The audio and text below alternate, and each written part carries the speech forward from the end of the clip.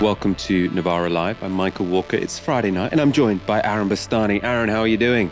Michael, I'm extraordinarily well. I'm a little bit orange. We have a little bit of an orange room here at Novara Towers. I don't mind. It's better than being washed out in the winter. Are you calling me washed out? We are going to be talking about Dominic Raab resigning, Extinction Rebellion's big one. Their 4-day protest in London has started. And Elon Musk's rocket blowing up. Was it a successful failure, as we're being told? As ever, we want to know your thoughts, your theories. Are you going to be going to the big one this weekend? Are you glad that Extinction Rebellion have sort of embraced their softer side? Tell us on the hashtag Novara Live. Let's go straight to our first story. Dominic Raab has resigned as both Justice Secretary and Deputy Prime Minister. The decision was made after an official investigation into his behaviour upheld 2 allegations of bullying. This is the description of one of those incidents in the report. It's by Adam Tolley, KC. Tolley writes, as part of the process towards an implementation of his management choice, he acted in a way which was intimidating in the sense of unreasonably and persistently aggressive in the context of a workplace meeting. His conduct also involved an abuse or misuse of power in a way that undermines or humiliates. In particular, he went beyond what was reasonably necessary in order to give effect to his decision and introduced a punitive element. His conduct was bound to be experienced as undermining or humiliating by the affected individual, and it was so experienced. I infer that the Deputy Prime Minister must have been aware of this effect. At the very least, he ought reasonably to have been so aware. All rather technocratic language. That's an internal government report. That's what they're like. Raab had publicly stated, though, that he would resign if bullying complaints were upheld, and he has done so. However, he hasn't done so without making some complaints of his own. After releasing a resignation letter, he penned an opinion piece in The Telegraph. So it has this headline, "The people of Britain will pay the price for this Kafkaesque saga." He says bullying inquiry sets a precedent for officials to target ministers and will paralyse government. Now, in the article, he had lots of complaints about how the investigation had been carried out, and he concluded like this. This precedent sets the playbook for a small number of officials to target ministers who negotiate robustly on behalf of the country, pursue bold reforms, and persevere in holding civil servants to account. If that is now the threshold for bullying in government, it is the people of this country who will pay the price. Dominic Raab reiterated that message in an interview this afternoon with the BBC's Chris Mason. Do you accept, though, that your behaviour in certain instances has not been acceptable? Look, I'm sure I've made mistakes over 4.5 years, but the question was whether any of this amounted to bullying. And I strongly believe if the threshold for bullying is so lowered that picking people up on bad work, straightening out a negotiation where a breach of a cabinet-set mandate has been taken place, changing teams so we get the very best out of negotiations, so we deliver on victims' parole, human rights reform. If we can't do those things, then ultimately it will be the public that pay the price. Raab also spoke to GB News where he hinted at a coordinated campaign to remove him. Well, there was certainly some coordination. One of the complaints was struck out because they'd written it together. Look, put it this way. These claims, some of them were 4.5 years old. Another one was 2.5 years old. The vast majority were 8 months old. They were all submitted on the same day, which is 15th of November. I think a few came just a little bit later.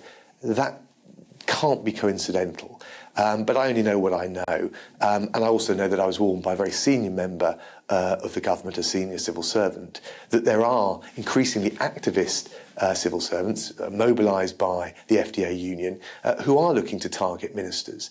But all I know is that I think the bar has been so lowered now that the government we've got, and I'm a huge fan and supporter of the Prime Minister, is going to struggle to drive forward the changes we need.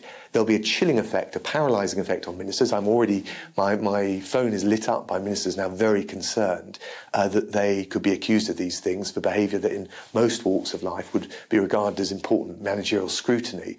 And I think that must be wrong. In most walks of life would be considered normal managerial scrutiny. I think potentially he's living a little bit in the past, right? If you're in meetings and you're shouting at people and you're trying to humiliate them, And, this report, which seems like it doesn't seem like it was much of a whitewash. Actually, quite a lot of the report is saying Dominic Raab's a fairly hardworking guy who's a bit abrasive. But they do say that there were these moments where he was humiliating towards staff in meetings, and they felt humiliated, and they were right to feel humiliated. Sorry. So, I mean, that shouldn't really be the cut and thrust of the workplace. Obviously, Angela Rayner had a different take to Dominic Raab. Here she is speaking about his resignation. Well, unfortunately, in many workplaces up and down the United Kingdom, there is bullies in positions of power, and that's why we have strong trade unions and policies and procedures to support people. And what's important, especially if you're working in public office, is you have to be able to hold power to account, and you have to be able to speak up. Our civil servants do the legwork for our government.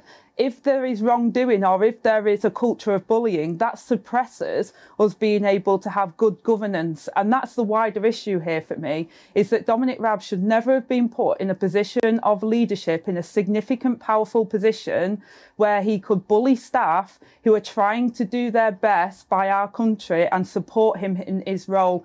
Aaron, what's your take on this? Dominic Raab resigned, but he seems to be coming out fighting, doing interviews all over the place, writing comment pieces. He's saying, yes, I'm resigning because I said I would if I got found guilty of bullying. Well, if the bullying complaints got upheld, but this shouldn't be happening. The fact that I was found to have bullied some staff just shows that people, the threshold is now too low for bullying. And also this is going to completely stop government being effective. Well, it's important to say that these complaints were being made, I think, by around 24 people, Michael, converging around 8 different episodes. So it's a lot of people, a lot of different episodes. It's not just 1 or 2 people. There's clearly a pattern here. One person claimed to have felt suicidal. One person said they would close to, or even said they would vomit, but prior to a meeting with Raab. So they're very serious claims. I would push back a little bit on what Angela Rayner said there, however, this idea that, he should never have been there in the first place. It seems quite sort of vacuous politicking from where I'm standing for 2 reasons. Firstly, everybody in politics, Labour included, they venerate this idea of Malcolm Tucker from the thick of it, right? You've got people like Alistair Campbell being a mental health champion. At the same time, he was the template for somebody like Malcolm Tucker, whose whole raison d'etre is bullying, right? Bullying. It was an open joke. So I find it a bit insincere and strange that you have Westminster politicians saying this is appalling, it's completely unacceptable, and yet they know how it operates. I mean, the whole nature, for instance, of a chief whip and how they maintain discipline in the party is I think, itself completely rotten, corrupted, outrageous, antiquated, shouldn't carry on anymore. Speaking of which, Labour's chief whip, Nick Brown, was put on hold, was, suspended, I believe, for allegations of bullying in September 2022, and we've still not heard anything about him.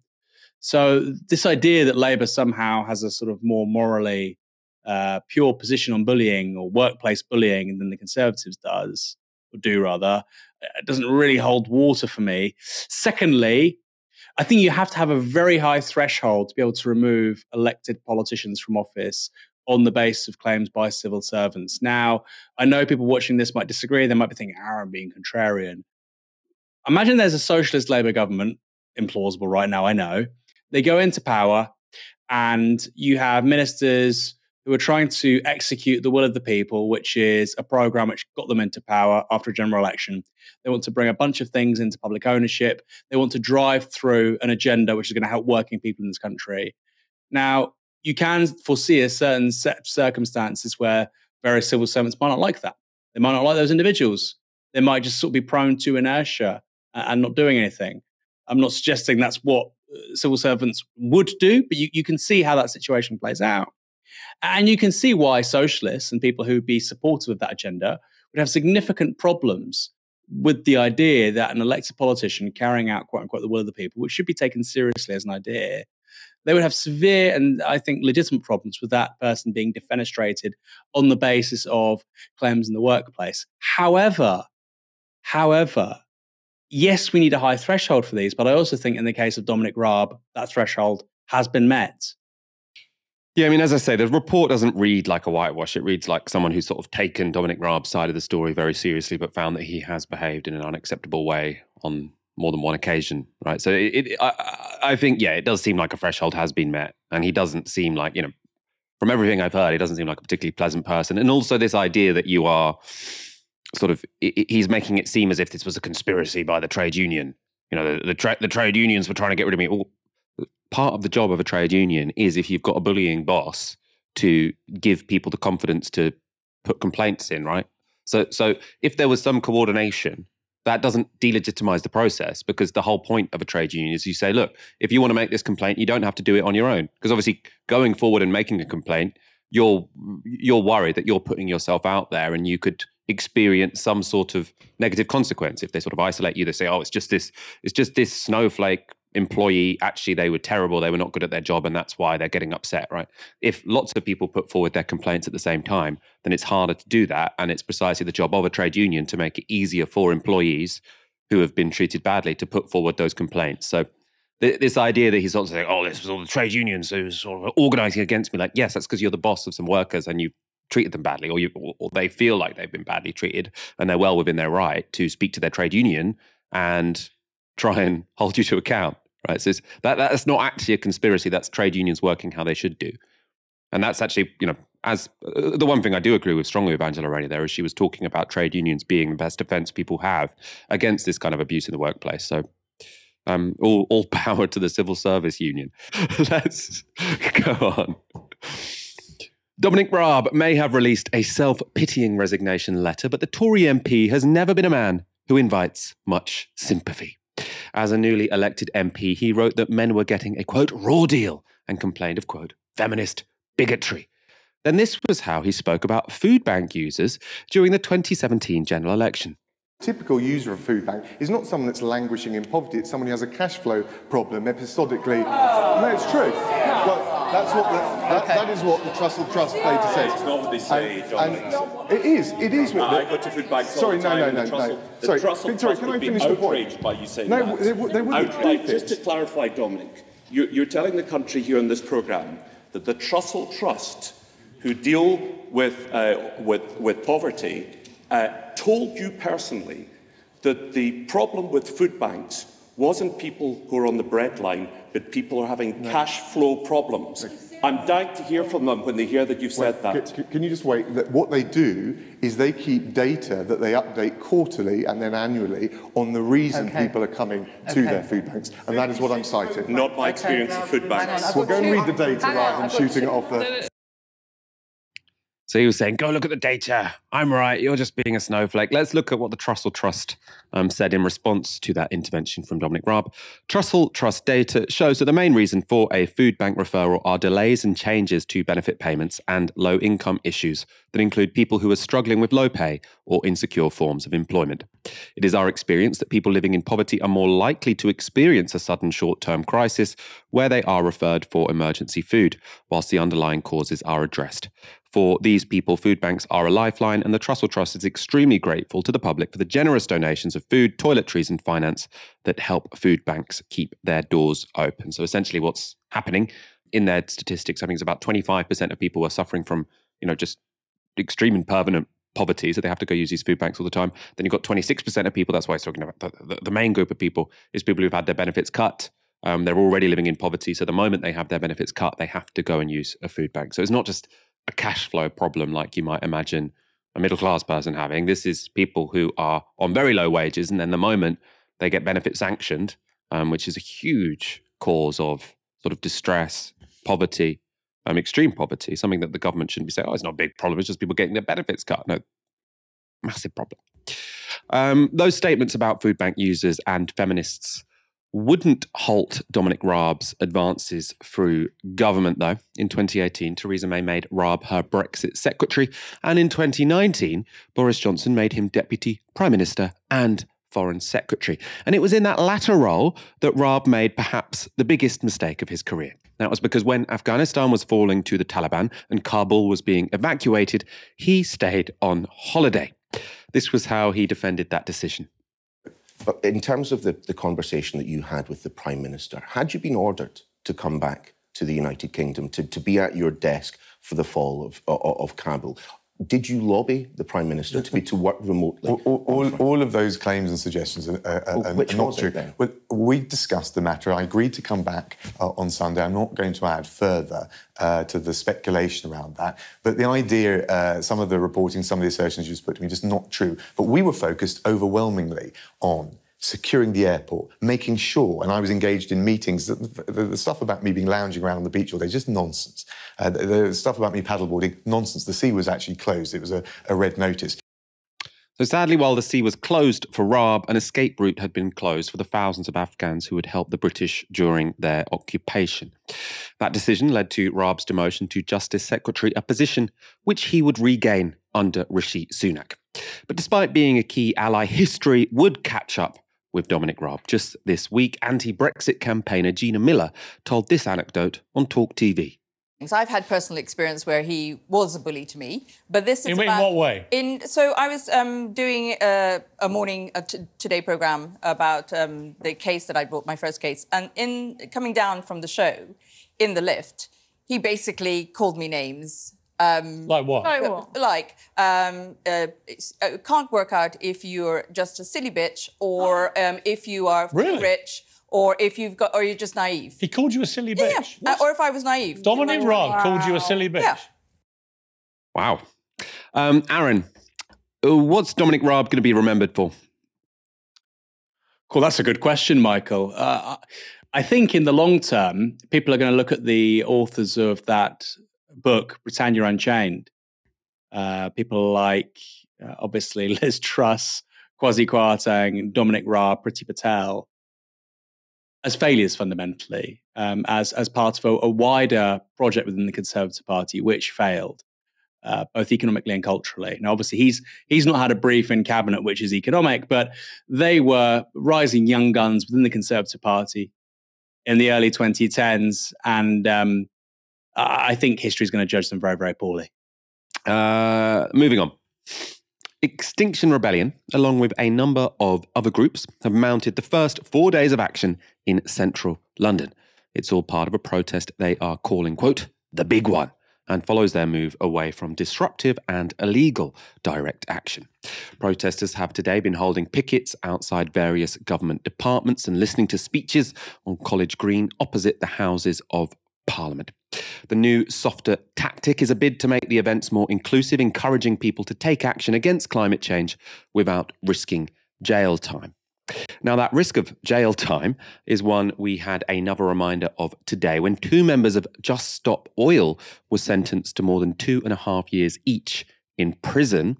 Morgan Troland and Marcus Decker scaled the Dartford Bridge using ropes and other climbing equipment. The action caused the police to close the bridge for over 40 hours. The sentencing judge said, quote, you have to be punished for the chaos you caused and to deter others from copying you. To discuss today's events in central London, I'm joined now by Alana Byrne from Extinction Rebellion. Alana, thank you for joining us today. First of all, the basics. Why is today's event called the big one? Yeah, thanks so much for having me, first and foremost. And also, I'm really glad you mentioned Morgan and Marcus. It's like obviously devastating news for us hearing about that today.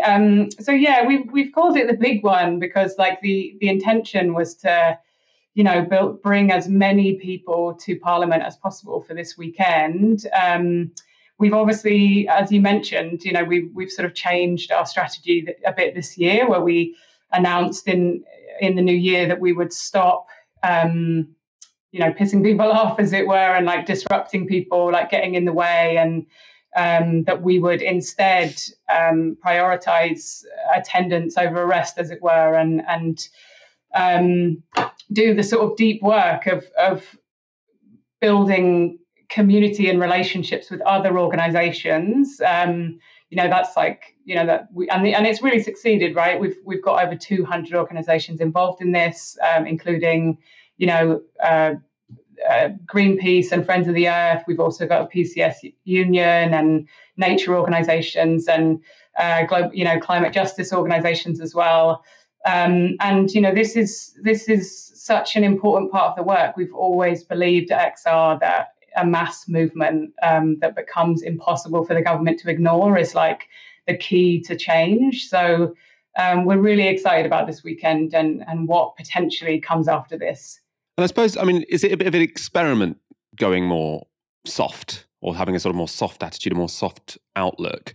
And also, I mean, what are you counting as success here? So say we get to mid next week and you've had your weekend of action in central London, but no one in the media has sort of taken much interest. They're saying, oh, this is, there's nothing controversial here to say. The reason this gets on Talk Radio and Talk TV and all of these shows normally is because they want to have this huge debate about whether or not it's okay to block a road or whether or not it's okay to throw some paint on a snooker table.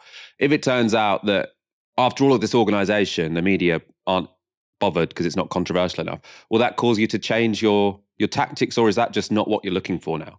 I mean, like first and foremost, like we've had so much attention. Actually, like we've had the most amount that we've had in quite a long time in XR. So, I mean, even I've been like quite amazed at how much media attention we've sort of been getting already. But it is a bit of an experiment. Like, look,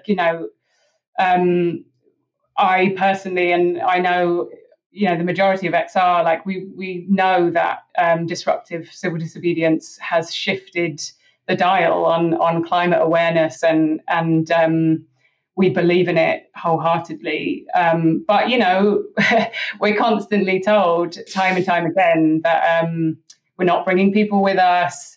That people believe in our cause but not in our tactics, and so I guess we've sort of thrown a bit of a gauntlet down this year to say, okay, fine, like we'll change, we'll shift stuff around a little bit. We won't get in the way, but we need everybody to just show up. You don't have to come down and chain yourself to Parliament or glue yourself to a road, but like we need you to be there. And it just to be clear, like we know that 8 out of 10 people in the UK, the polling shows, are deeply, deeply concerned about the climate crisis. But like the climate movement, I guess, isn't necessarily growing exponentially, So where are those people and why aren't they coming? So I think we've said to ourselves, like, we'll try this for a little while, we'll be as accessible as possible and see if we can bring out the numbers and also build community with these other groups, right? That's such an important part of this. So I think, I think things could change following this weekend. What we've said is, like, we've made demands to the government. We've said, what we're calling for is an immediate end to fossil fuel licensing, and we want the transition away from fossil fuels to be led by citizens via citizens' assemblies. We need to bring the public with us on this because the change is going to be so dramatic. But let's face it, the government is very unlikely to respond to these demands. I know that. And so I think come Monday, when we haven't heard from them, the idea is that we are deliberating across this weekend with these other groups to say, right, how do we step up our plans? And we intend to go away and, discuss how we potentially escalate this and build more. I'm not saying we're necessarily going to go back to major public disruption with all. I can't speak for those organisations, but we definitely intend to ramp things up following the weekend. And let's talk a bit more about your objectives. So you've mentioned there the demand, which I think is part of this weekend's sort of protest, to say no new oil exploration in the UK. Very reasonable. I think people are now, going to be quite sympathetic towards that. Obviously, Just Stop Oil have a similar message. I mean, what's the broader vision when it comes to sort of how climate change should be tackled? I mean, because there's lots of areas where it's going to be harder than, say, moving away from oil and going for electric cars, things such as concrete and steel. Sort of what's the big Extinction Rebellion vision of how we decarbonise quicker than currently are in government plans? Extinction Rebellion has never claimed to have all the answers. And we certainly don't know exactly what needs to happen. But we also know that politicians don't have a clue. Like, I mean, it's so blatantly obvious now what's happening, you know, not just with climate, but generally with the crisis within society, with striking workers, you know, and et cetera, et cetera. Like this government doesn't have any plan to get us out of the mess we're in. So what we really believe in is that, you know, ordinary people like all of us, we're way ahead of politicians on what, you know, needs to happen. So a citizens' assembly, you know, is selected like a jury. It represents the diversity of the country. It brings people together to, you know, and they're given expert knowledge and information about the climate crisis, and we decide as the general public what needs to happen and how we transition away from fossil fuels. That for me is hugely visionary, because we need to, you know, we're living in a divided time, we're living in a divided society, and people need to come together. When people sit around a table, it does, you know, despite having completely different opinions on various things, they can find common ground when they do that. So honestly, I believe, you know, citizen-led mechanisms and deliberative democracy is the best chance that we have. I mean, I think that's an interesting idea. The idea, I suppose you could say, once you move it away from party politics, it's going to be easier to actually make difficult decisions, because none of the political parties really want to come forward and say, we're going to make it more expensive to fly, for example, but maybe a citizens' assembly would come to a decision such as that. I suppose I want to know just a bit more about your sort of analysis of UK government policy, because what I think lots of people respond to Extinction Rebellion now at the moment, or, you know, people who are a bit more enlightened than the people who just say, who cares about climate change, it's all China's fault, are people who say, look, you're not actually taking on board some of the progress that the government has made, and maybe we are moving in a better direction than is made out. I was just looking it up today. Emissions in the UK are down 49% on 1990 levels. Now, obviously, the scale of the emergency we're seeing, we need to get down to zero as soon as possible. I'm not questioning that in any way. But I suppose I want to know your sort of broader analysis of UK government policy and our record on climate, and where you think the biggest failings are, what people should be focusing on, as well as sort of new oil exploration. I actually think, you know, the government is working it's moving in the opposite direction in terms of, you know, oil exploration in the North Sea and coal mines in the north. So actually, you know, I don't believe that they're doing what needs to happen. We know the IPCC is clear, right? The IPCC report is clear that oil and gas exploration, it has to end, and it has to end now. That's like the most clear part of that those papers. You know, it's like before we start making things better, we have to stop the harm and stop the problem, and that is number one, is to stop drilling for oil and gas. So the government is ignoring that, and so are governments globally. So yeah, first and foremost, that's it really for me. Anyone who's watching this and thinking, I want to get involved in the big one, and what do? They just go down to central London this weekend? Look, yeah, and you know, I was just going to say, like, loads of your listeners, I'm sure, like many, I'm sure, live in London, and it just come down. Like, even if you've never been to an XR protest before, like, you don't necessarily see yourself as an XR protester. Like, this isn't just about XR anymore. Like, there's so many organizations involved in this fight, and just come down and chat to people. Like, you'll enjoy it, and so you're all welcome. Alana Byrne, thank you so much for your time and for joining us this evening. We really do appreciate it. Let's go to our next section. This was the moment Elon Musk's Starship rocket had its first launch.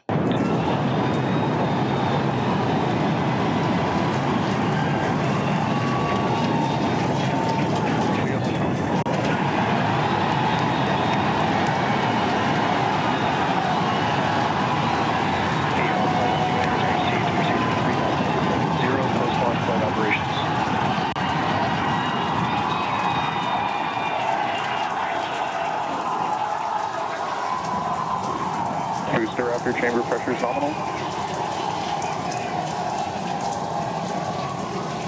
Now that looked impressive. You could hear everyone in the launch control room sounding incredibly excited. But after around 4 minutes, the rocket exploded. Take a look. Obviously, this does not appear to be a nominal situation. Yeah, it does appear to be spinning, but I do want to remind everyone that everything after clearing the tower was icing on the cake.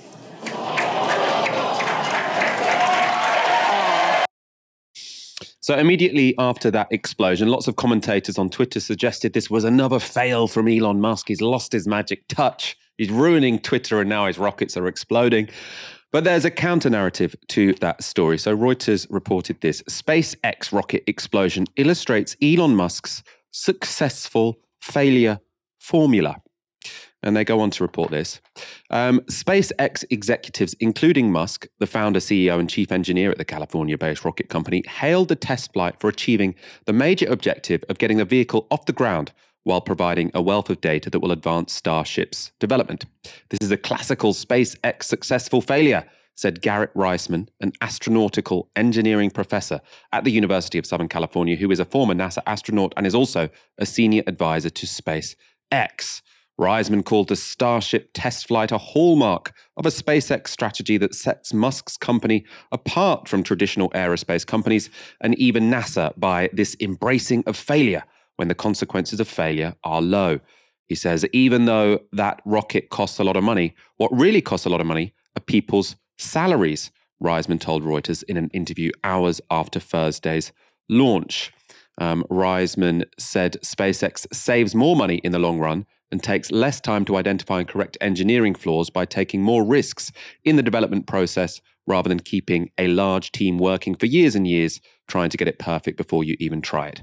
I would say the timeline for transporting people aboard Starship is accelerated right now compared to what it was a couple of hours ago.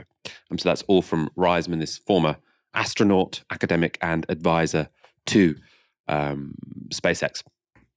Reuters also spoke to Tanya Harrison, a fellow at the University of British Columbia's Outer Space Institute.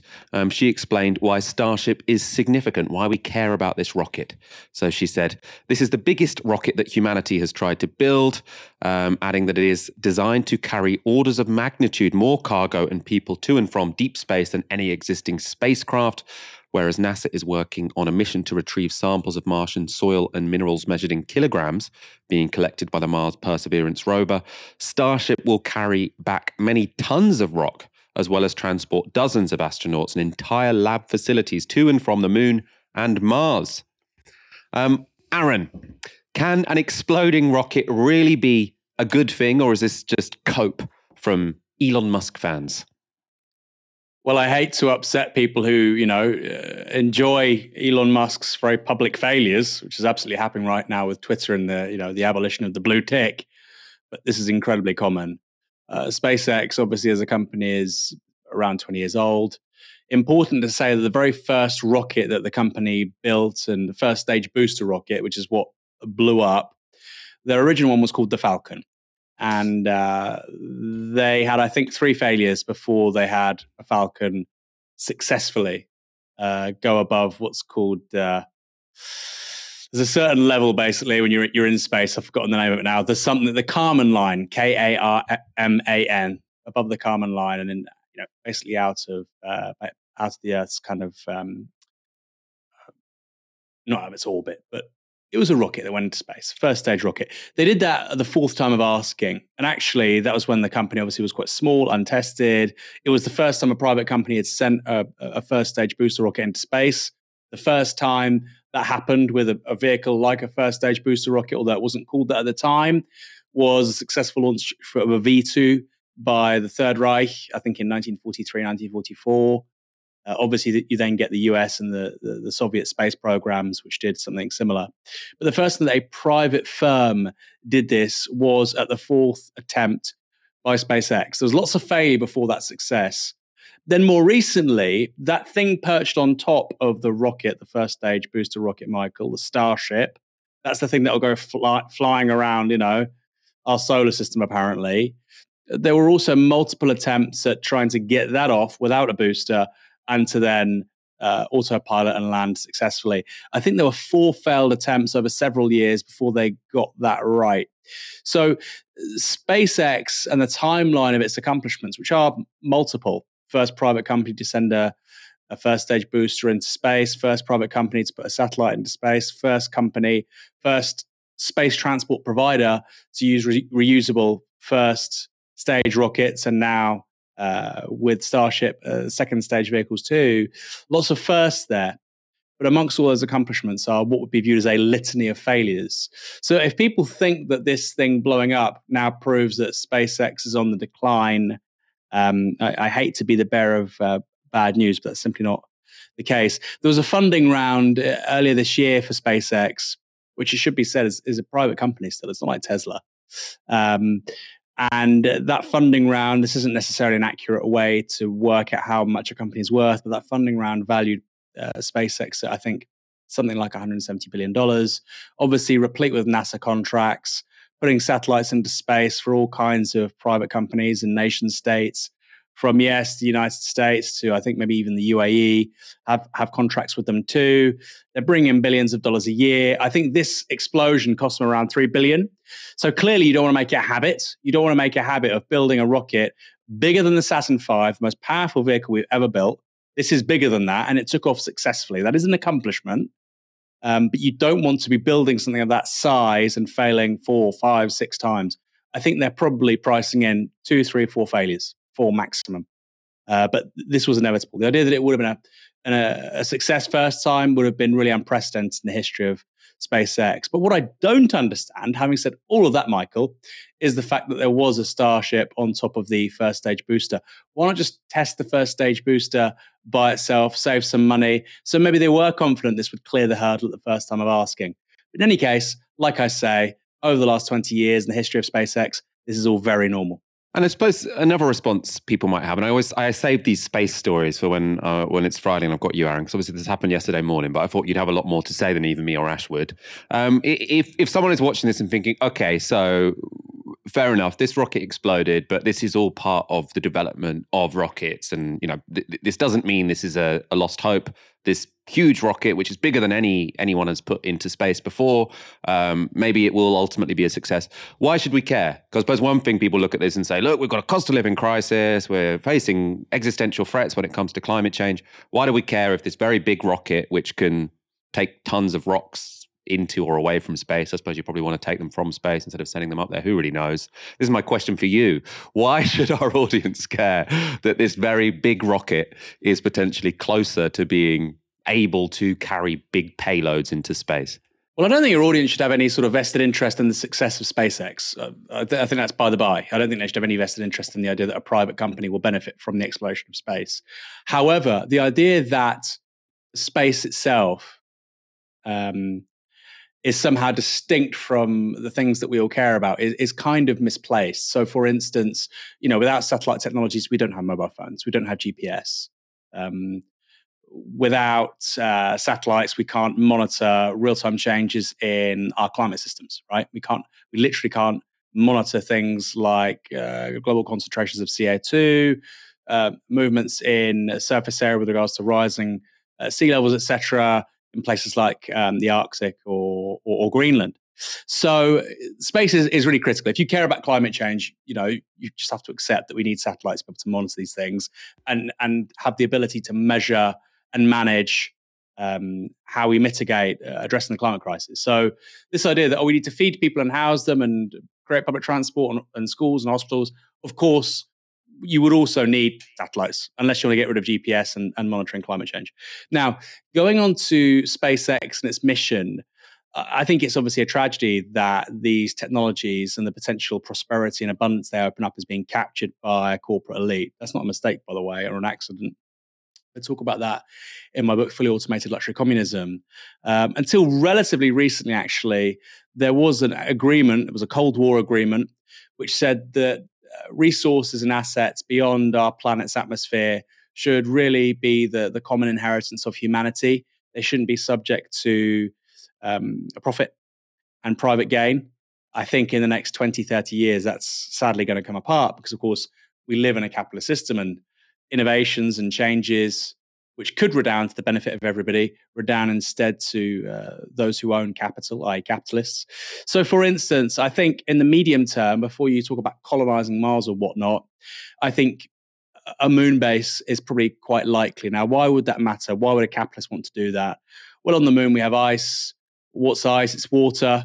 What can you do with large concentrations of water? You can make more gas, basically. You can make a form of synthetic gas by splitting water into hydrogen, oxygen, mixing the oxygen with carbon dioxide, which you take with you. You can make something similar to a methane, a propellant. So all of a sudden, once you can get to the moon and you can stay there, you can start to build something which resembles a gas station. Why does that matter? Well, because the gravitational pull of the moon is 1/3 of what the Earth's is. So to get rockets off the moon is much easier than our planet.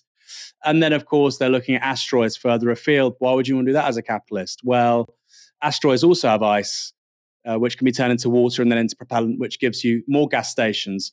But as well as that, asteroids also are basically, generally speaking, huge chunks of metal.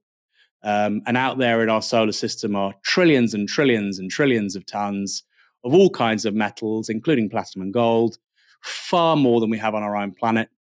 And in an ideal world, if we were a highly advanced multi-planetary civilization, as Elon Musk loves to talk about, you could see a situation whereby we wouldn't be able to, or we wouldn't permit mining of metals and precious resources on our home planet.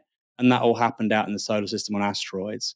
And that would be done in a way which is fair, socially just, and with the dividend of that redounding to the benefit of the many, not the few. That's clearly not how capitalism works. Now, this all sounds quite strange and far-fetched. I think there's a timeline for this, like I say, 20, 30 years. And I talk about that in my book.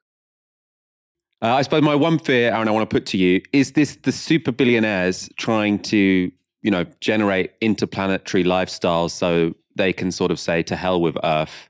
If climate change makes it uninhabitable, I can take me and my favorite 100 people to Mars. No, I wouldn't go that far, Michael, because however bad our planet gets, Mars isn't great. I think, Venus, maybe somebody in our comments can respond, but Venus, which is as a planet, because of its size and its mass, obviously has a similar sort of gravitational pull to our planet, which is what we're evolutionarily adapted to. I think Venus has a surface temperature of several hundred degrees C, so you wouldn't want to live there. It's also gas. Mars, a bit more hospitable, but it's 1/3 the size of Earth, so you might have some problems walking around. It wouldn't be particularly pleasant. It's interesting, isn't it? At the same time that we're destroying our own planet with regards to runaway climate change, we have ultra-wealthy people looking to terraform other planets. Let's start with our own one. However, I have a theory about this, Michael, I think. I'm a Marxist. I try and think dialectically, which is that once humans do begin to live in colonies, let's say on the moon, Mars or asteroids or whatever, they might be quite small, right? I'm not suggesting it's going to be a mass sci-fi style, millions of people living in cities, but just hundreds or thousands of people living in these kinds of places. I think once that happens, there will be almost a sort of a species-wide revelation that there is nowhere else we can live other than this planet and that we need to cherish it. This was touched on by William Shatner, actually. He went on into space with Jeff Bezos, Amazon Origin, the sort of rival to SpaceX. Interesting, the world's two wealthiest people have probably own space companies. Probably tells you about their intentions, which are profit. And he went up there, and he wrote this all. Well, he said it, and it was then reported in an interview. I tweeted the clip of it. For him, it was a recognition that we have a marvelous home planet, gives us everything we need. We're never going to have another home planet. That's something I think for sure. And we're destroying it. So I think that, once people begin to live on places that aren't planet Earth, maybe that will paradoxically give us a greater appreciation of Earth. I'd like to think so. I think that makes a lot of sense. Yeah, so that we're going to get out to space and think, well, we've put all of this investment into getting to Mars, but you know what? It still sucks compared to Earth. So maybe we should try and look after it.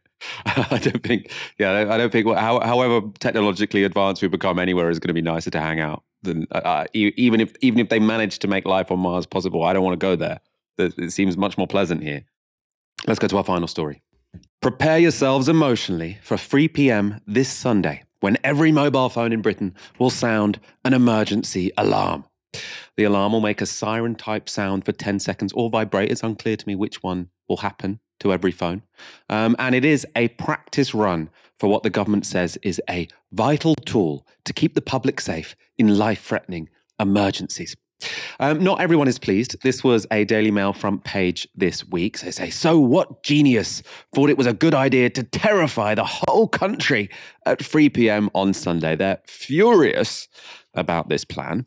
Also furious is Jacob Rees-Mogg. This was his monologue on GB News. Cry God for Harry, England and St George. His Majesty's government has decided our telephones will screech at us on St George's Day as a test warning. I'm afraid to say I've disabled my government warning system because I think that it will end up being used in the way the Met Office gives us warning to tell us the blindingly obvious. That is to say that the weather's going to be hot and perhaps we should have a glass of water. Or there may be a storm and it may not be wise to go out, or it may be cold and we should wrap up warmly.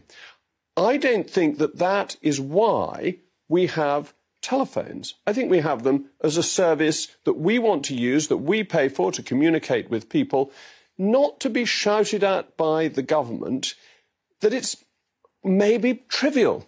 And if there's something that has happened that is serious, won't we actually know anyway? Those of you who watch GB News will undoubtedly know because you'll have heard it on the news. But if something is building up to a great disaster, are we to assume that people are so stupid that they haven't paid any attention to what's been going on? And this seems to me a mistaken role for the state to be taking. It is back to the nanny state, warning us, telling us, mollycoddling us, when instead they should just let people get on with their lives and make sensible decisions for themselves. I mean, it's hard to make a sensible decision for yourself if you don't know what's about to happen, right? So if you're not watching GB News or live television, listening to the radio, and that there is a hurricane coming, I quite want to know about it, right? The point is also that it can tell you at any time. So if it's going to happen in half an hour, maybe you want to do something about it. I don't know. It has gone wrong, though. Let's look at some instances where these tests have gone wrong. So just this week in Florida, an emergency alert was sent to everyone at 4:45 a.m. That came with an alarm sound. And it said, this is just a test of the emergency alert system. No action is required. So not a particularly scary one, but people were pretty annoyed to get that so early in the morning. The BBC reported this about that. Florida Division of Emergency Management later admitted that a 4:45 wake-up call isn't ideal. The agency said each month it tests the alerts on a variety of platforms, and this alert was supposed to be on TV and to not disturb anyone already sleeping. On Twitter, it vowed that it was taking the appropriate action to ensure this will never happen again, and that only true emergencies are sent as alerts in the middle of the night. Florida Governor Ron DeSantis said the alert was a completely inappropriate use of the system. The BBC also reported these details about residents. They said angry Floridians took to social media to complain about being woken up before dawn, with one writing on Twitter, "I need to fight whoever decided to test Florida's emergency alert system." And then people shared tips on how to turn the notifications off on their phones. The Emergency Management Agency urged residents not to do this. So this probably backfired. Their testing system actually encouraged a lot of people to delete the testing system from their phone. However, not as dramatic as this, which is without doubt the worst example of an emergency alert going wrong. It was in 2018 in Hawaii. There, early on a Saturday morning, the state government sent every phone on the island this message: ballistic missile threat inbound to Hawaii. Seek immediate shelter. This is not a drill. So a pretty scary message. This is an NBC report from the Times showing what happened next. All personnel seek shelter immediately. Just after 8 a.m. in Hawaii, pandemonium in paradise. Hysteria triggered by a false alarm. The terrifying message screamed across cell phones throughout the state. Ballistic missile threat inbound to Hawaii. Seek immediate shelter. This is not a drill. We've seen people starting to run. The hotel staff came and told my parents, seek shelter, you only have 12 minutes. It took 38 minutes for a correction to be texted out, twice the time it would take for a missile to reach Hawaii from North Korea, and more than enough time to terrify people across the state. Governor David Ige took responsibility. Today is a day that most of us will never forget, and many in our community was deeply affected by this, and I'm sorry. An apology from officials here for a system designed to save lives, instead turning them upside down. That's such an amazing story. So it took them 38 minutes to tell them that there wasn't actually a missile incoming and that they needed to take shelter. 38 minutes. Apparently, it took 12. It would have taken 12 minutes to come there, so you could have been hiding in place for ages. Aaron, how concerned are you about the government having the ability to alert us all, which they will demonstrate at 3 p.m. this Sunday? I'm not that worried, Michael. I quite like Jacob Rees-Mogg talking about his hatred of the nanny state. Bear in mind, this is somebody who was literally raised by a nanny. He has 6 children. They have a nanny. I hate the nanny state, but I don't mind having a nanny at home doing all the work of raising the children. Bit strange. Is it a nanny state to be able to warn millions of people about an impending disaster in real time? I think it's probably quite important. If there was a asteroid heading our way, it probably wouldn't matter as well as an asteroid or act of war, a nuclear weapon. I mean, you probably would want to be indoors if there was a nuclear weapon dropped within a couple of miles of where you live. So I think it's just being frivolous and silly, really, isn't it? I mean, what's the downside, really? What's the downside? I'm perfectly happy to be skeptical of the state when it comes to some things, but being warned about an impending disaster through mobile phones, which, despite what Mr. Mogg seems to think, Mr. Rees-Mogg rather, the Right Honourable Rees-Mogg seems to think, that is the medium by which you can contact basically everybody in real time, almost immediately. Not everybody is watching the news at the exact same time. I think, GB News and Sky and BBC News, in terms of their 24-hour rolling news channels, I mean, you're looking at tens of thousands of people watching them at any one time. So, no, mobile phones is a very smart way of doing it. I'm not particularly fussed, Michael. I think it's probably a sensible thing to do. But look, politicians and the media rail against sensible things all the time. That's the world we now live in. It does really demonstrate the concept creep that we've got with nanny state, because the idea of a nanny state, you say that the state is going beyond its essential functions, which is to look after us when we're sick, to make sure that no one falls into complete destitution, to maintain law and order. And the nanny state is when they've gone beyond those, when they're telling you what to eat and what to drink and, what you should be able to watch on television, really, really going beyond the basic functions of a state. But telling people if a hurricane is coming or if we're all being bombed, they might sound implausible. I don't think they're going to use this emergency system very often. That, to me, is probably a basic function of the state, right? It's not really telling us how to live our lives, to just have the capacity to tell us if there is an emergency that's about to happen in half an hour's time. Yeah, I mean, if you look at sort of political philosophy, people on the sort of libertarian right, which, Jacob Rees-Mogg identifies with in many ways, they would say that somebody like Robert Nozick, who wrote a book called Anarchy State Utopia, libertarian right-wing thinker, they would say that the state shouldn't really provide very much except for courts, police. So basically you have a state apparatus to uphold the rule of law so that individuals can privately engage in market transactions, uphold contracts, et cetera.